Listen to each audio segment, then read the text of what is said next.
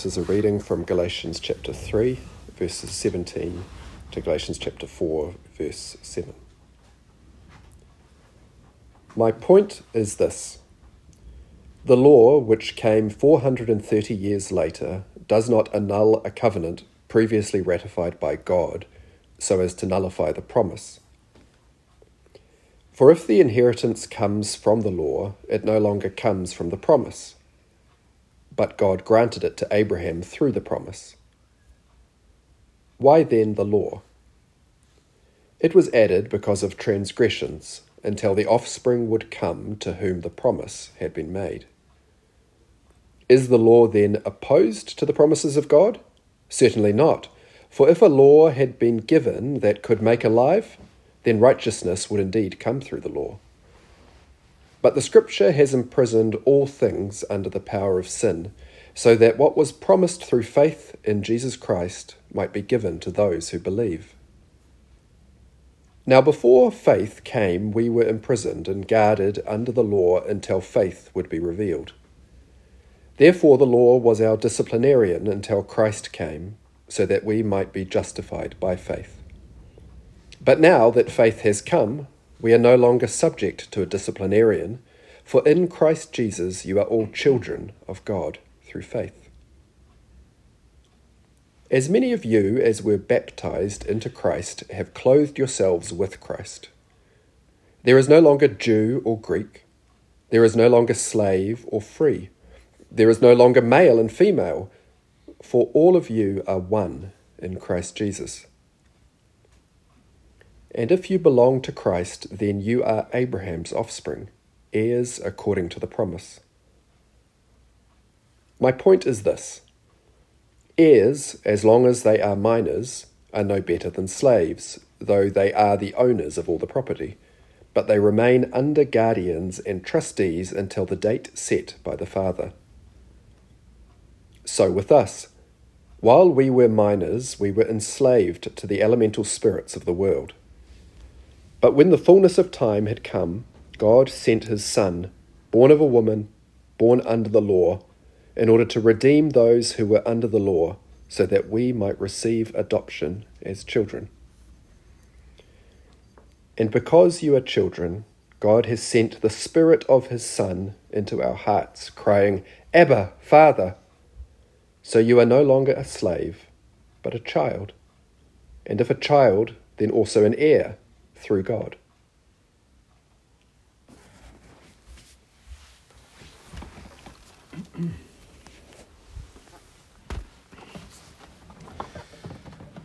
So it's a big long text, and as usual it's full of perplexities and complexities. You may remember last time, I bet you don't, but last time we saw how in the first half of chapter 3, Paul mounts kind of three arguments against the Gentile believers in Galatia, choosing to submit to circumcision and life of obedience to the Torah.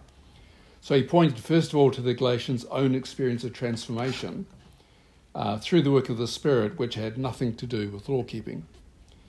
Then he pointed to the example of Abraham being declared righteous and receiving the promise of many offspring, solely on the basis of his faith. Again, it had nothing to do with law-keeping. And then he warned against what I call the dark side of the law, the fact that there was a danger of relying on the law as the key to your relationship with God, or falling under the ability of the law to curse humanity with judgment. So in the remainder of chapter 3 and on into the beginning of chapter 4, Paul offers a kind of chronological before and after comparison between life under the Torah and life in Christ. Or to use Paul's own language in verse 23, a contrast between the period before faith came and the period now that faith has come.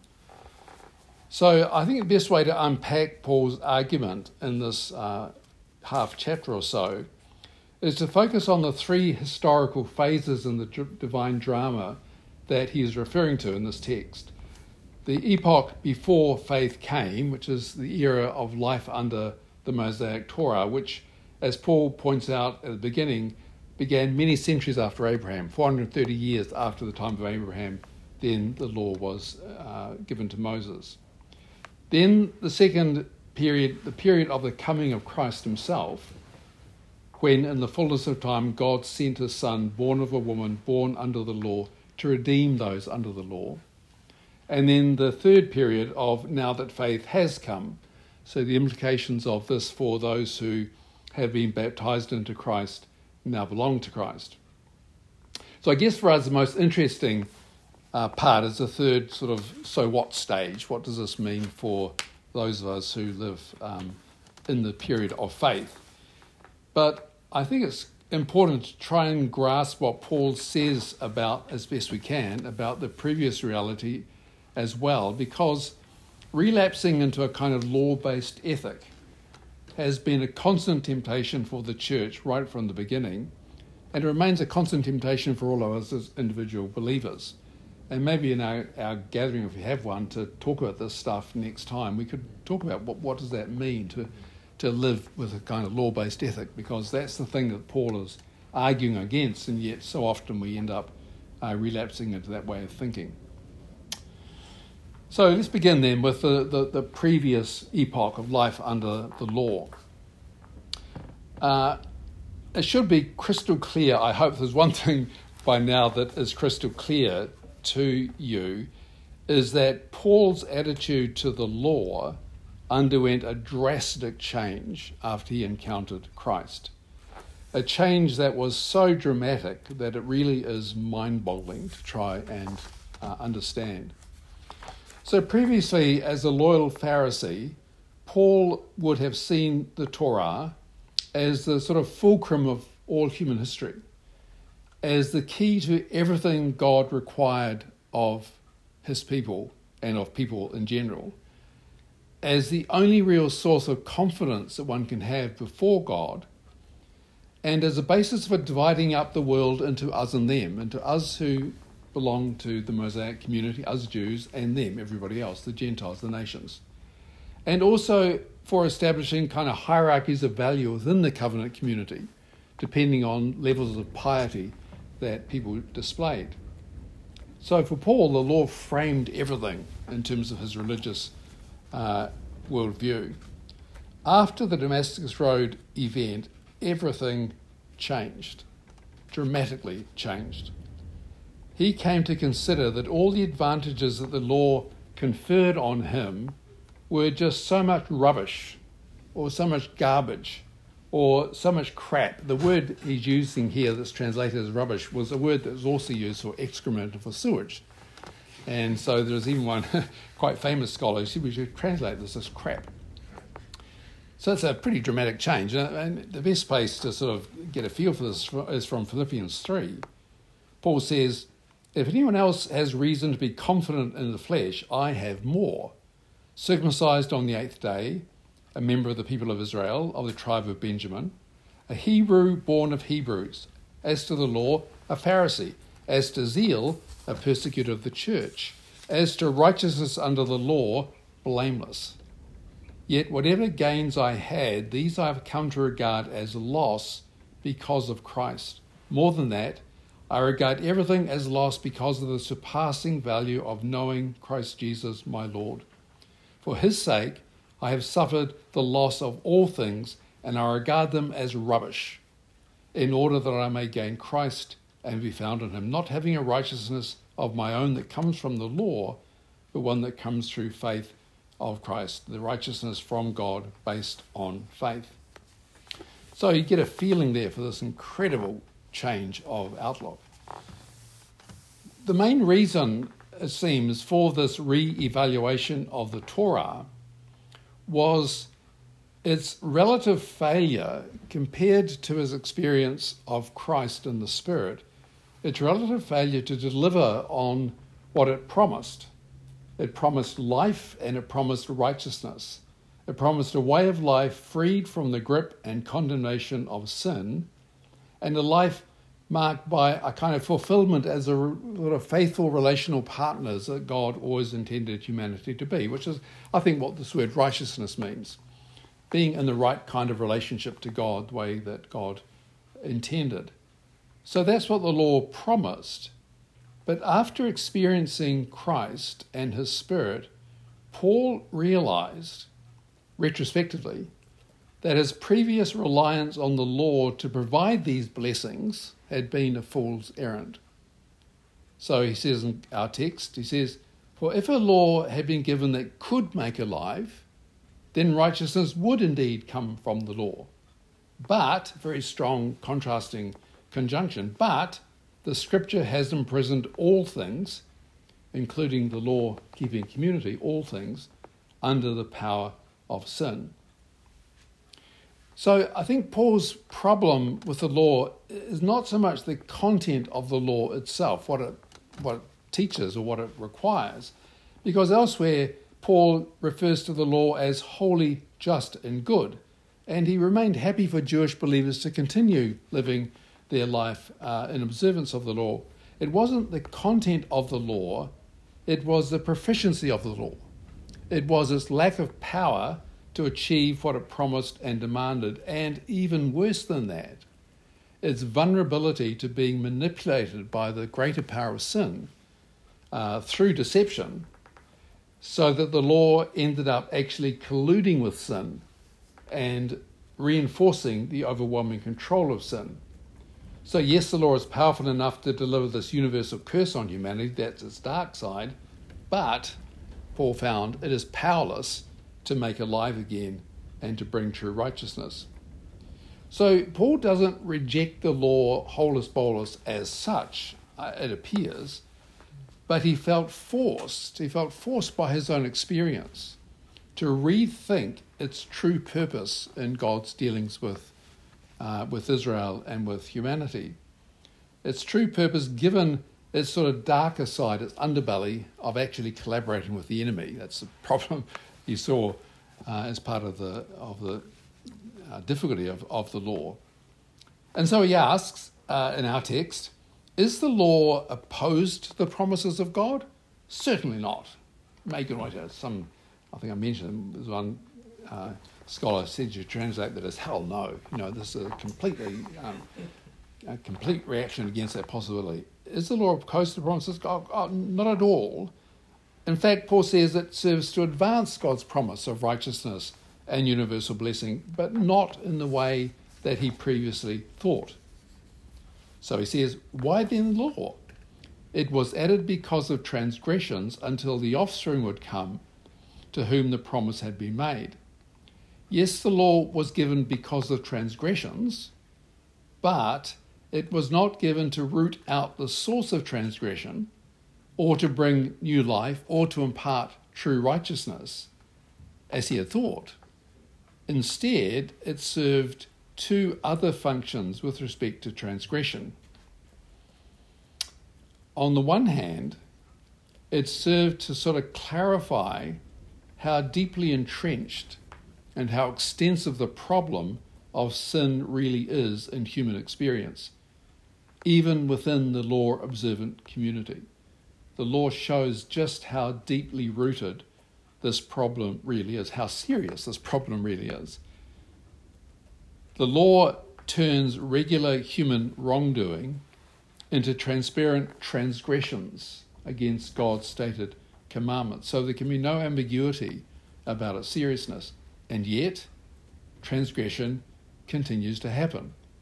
And even in some respects, it gets worse.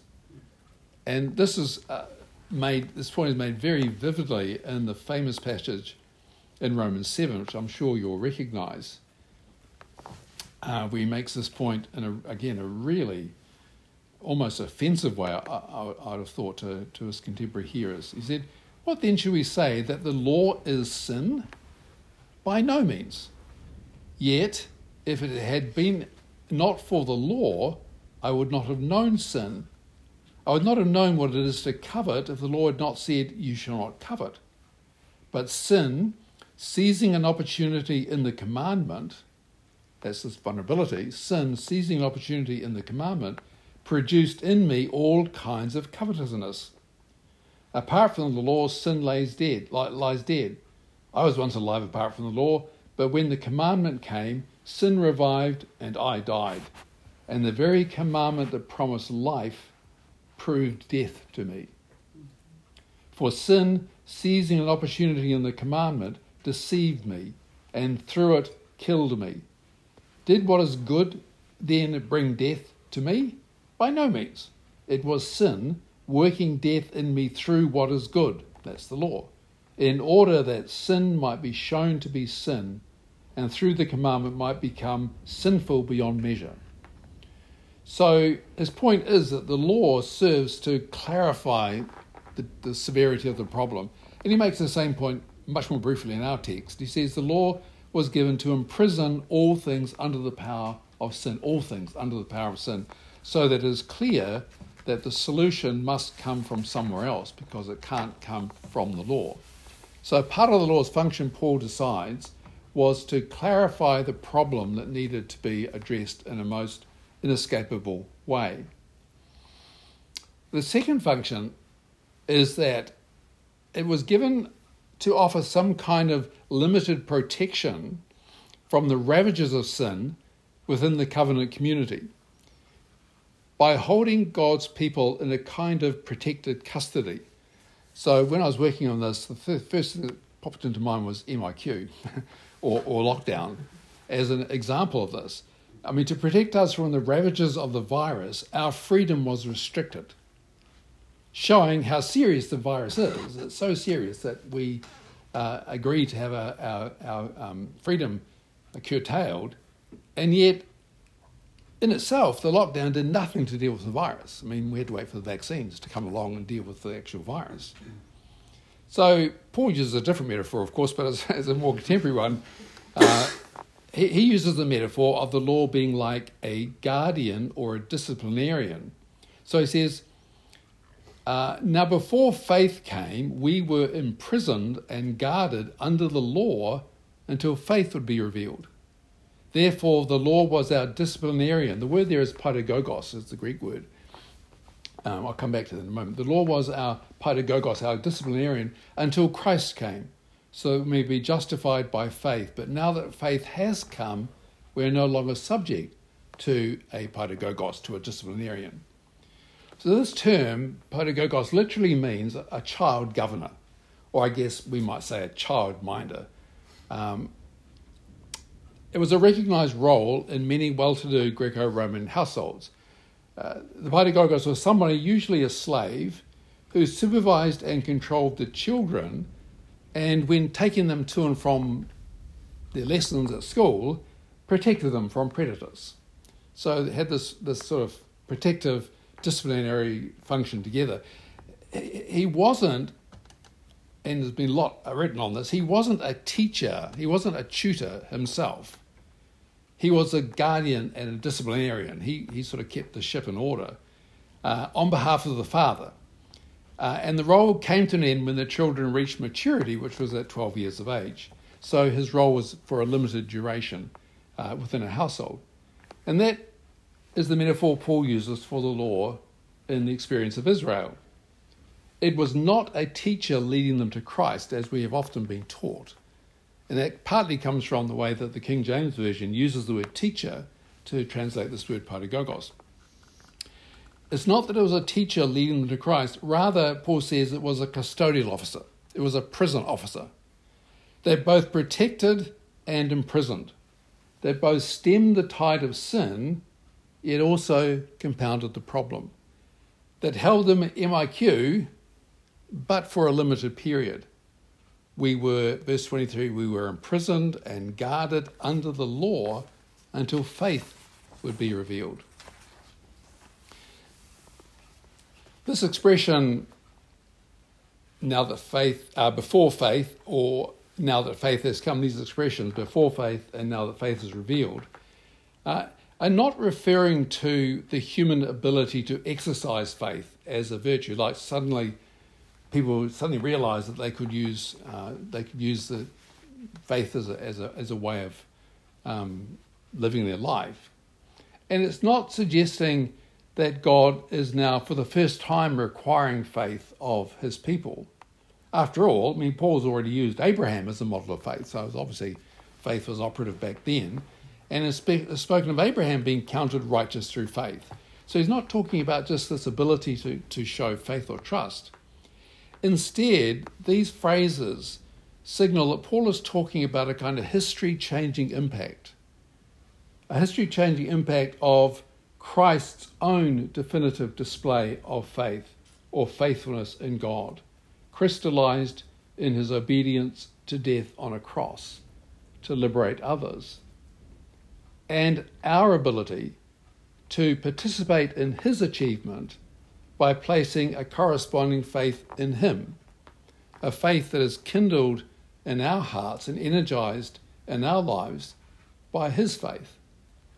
So faith becomes the operative principle of this new reality, which means when you sort of untangle it a bit further, I don't know what you think about this, but it means that when we are justified by faith, justified, put right on the basis of faith, it is both Christ's faith or faithfulness and our echoing faith in his faith, if you like. Meaning that this new age of faith has superseded the age of the law. An age where the operating principle was law is now being replaced by this age in which the operating principle is the principle of the faith that Jesus displayed and that we participate in and echo through our own faith in him. I've come to think that it's actually crucially important to keep this dual reference to Christ's faith and to our faith together and see them as two sides of the same coin. And this is not usually done. I won't bother about that, explaining that. But if we don't keep these two things together and understand that when Paul's talking about this radical change that faith has produced, is primarily, I think, talking about what Jesus has displayed in his faithfulness.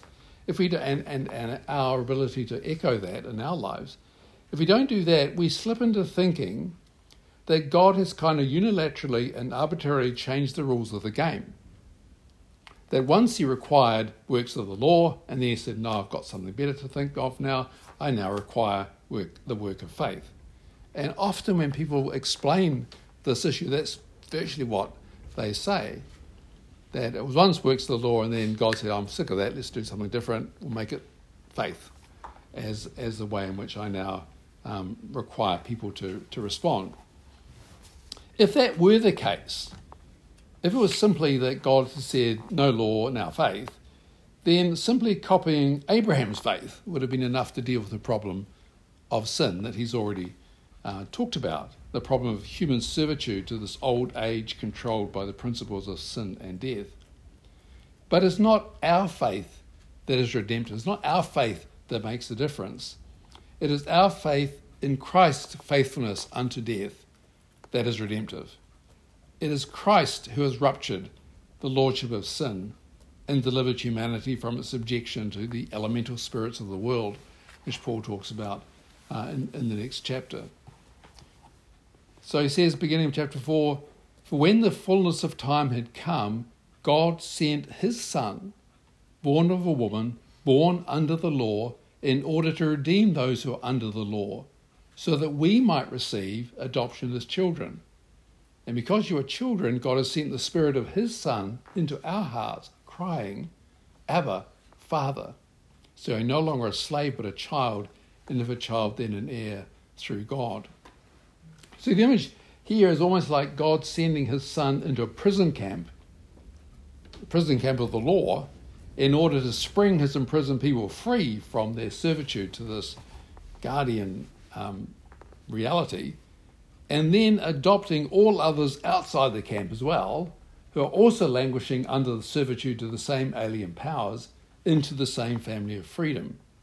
Both those redeemed from life under the law, which is the Jewish community, and those redeemed from life outside the law, which is everybody else, receive the same inheritance promised to Abraham, an inheritance of righteousness empowered by the Spirit of Christ, who imparts to all equally this powerful sense of belonging to God as a child does to its parents. Which brings us into this third stage of the chronology, which is this new age of faith. that Paul is talking about. So this intense sense of personal connection with God, this crying, Abba, Father, energized by the Spirit, is one of the key markers or benefits of this new age of faith and freedom that supplants the old age of the law. But there are other benefits as well.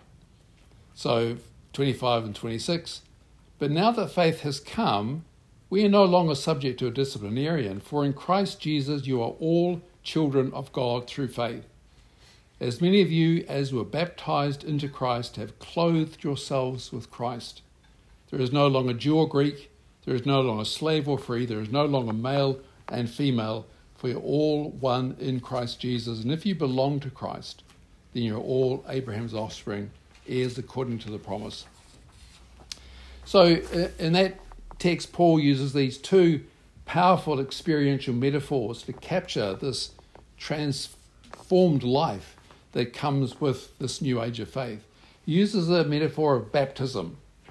For as many of you who were baptized into Christ, immersed in water, immersed in the Spirit, so that you're almost absorbed into Christ, a bit like one of those sort of things you melt in a bit of water when you, what do you call those things? You're looking for a bit of extra vitamin C or something?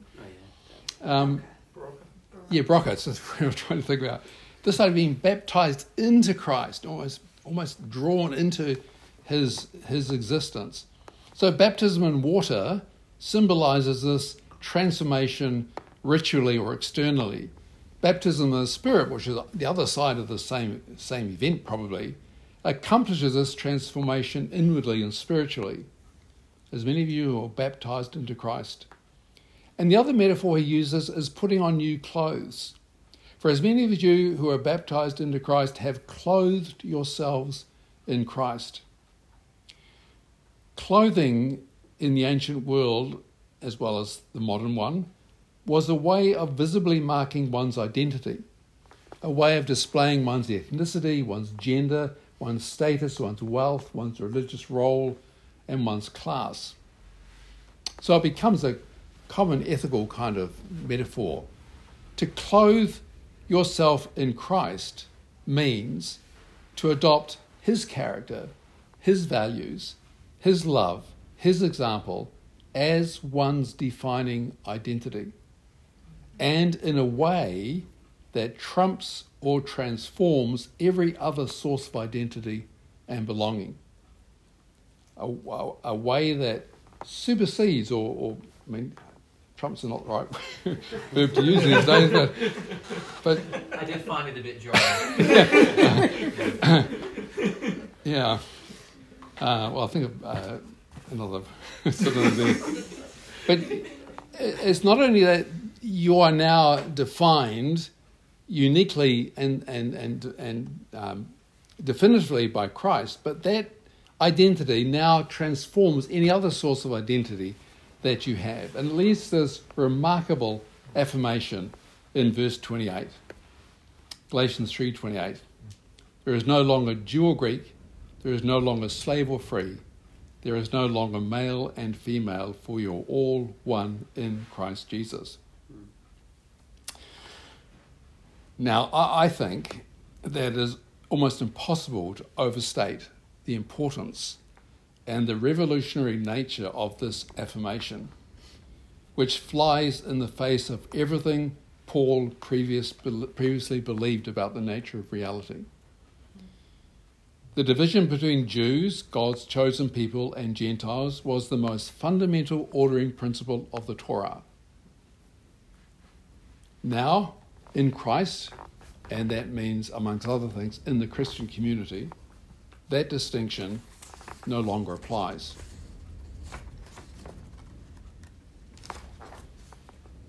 The division between males and females is the most basic principle of patriarchal society and family life, and indeed of the created order itself. I mean, the phrase is taken directly from Genesis 1:27.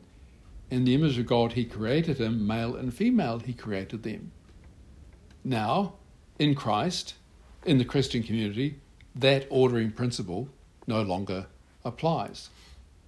The distinction between free citizens and slaves was a universally recognised foundation for the socio-economic and political life of antiquity and right up until the 18th century. Now, in Christ, in the Christian community, that difference no longer applies. In short, the three classical areas of human conflict between races, or nations if you like, classes and genders are transformed and transcended in Christ, in God's new society. So the sheer radicalism of Paul's statement here doesn't sound very radical to us, but when you try to put it into the context of Paul's own life and day, the radicalism of it, I think, can be seen by contrasting it with the kind of conventional wisdom of the day. So Jewish morning prayers, probably in the first century, began with three blessings. Blessed be he that did not make me a Gentile. Blessed be he that did not make me a slave.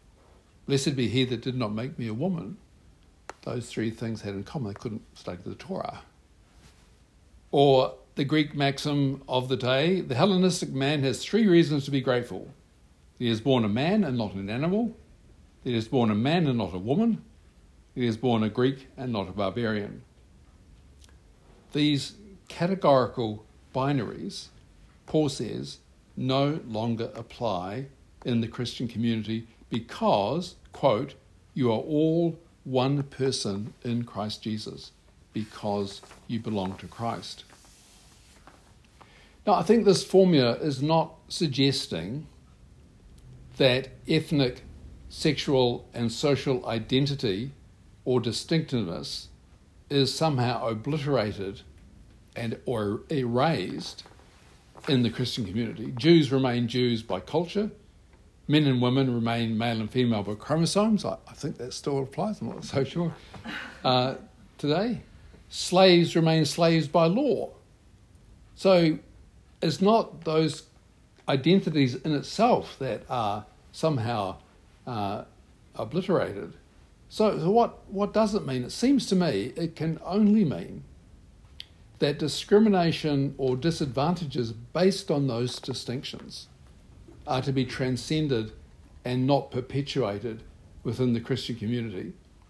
Ethnicity, gender and class are no longer determinative of one's social and spiritual standing or of one's opportunities to exercise any form of leadership or service in the community. Of course, Paul's primary concern in Galatians is to prevent the entrenching of the distinction between Jew and Gentile by making the Torah central to the community's life. So that's the primary distinction that he's trying to challenge here. So why add neither male or female and slave or free when those weren't burning issues in this congregation? They were burning issues in Corinth, but they weren't, as far as we can tell, burning issues in Galatia. So why add those kinds of, why those extra distinctions are cited here? Maybe because, just a guess, Paul knew that if the Galatians adopted a law-based ethic, as they were being encouraged to, required to, by Paul's opponents, if they did that, then he knew that all the commandments that restricted women, that entrenched patriarchy, and that permitted slavery would also kick in and would prevent the most vulnerable members of the community from experiencing that foretaste of freedom that the Spirit brings within the church, if not within wider society. Submission to the law, Paul would say, I'm sure, will enslave everyone, but it would be especially harmful for those on the social margins of the community who already had limited rights and freedoms. Just one last comment on this. The commentators are pretty unanimous in suspecting that Paul is here quoting from a baptismal liturgy that was used in the early church for inducting new converts. He says, "For as many as you were baptized into Christ," and the similar kind of formula is found in 2 or 3 other places in his epistles as well. So they suspect that Paul is actually quoting from a baptismal liturgy that was used. Some even speculate, at least one I came across speculates, that the cry, "Abba, Father," in 4:6 was what the candidate cried when they came out of the water, which I think is kind of cool. But that's just a guess. I can imagine coming out the water and crying to God, "Abba, Father."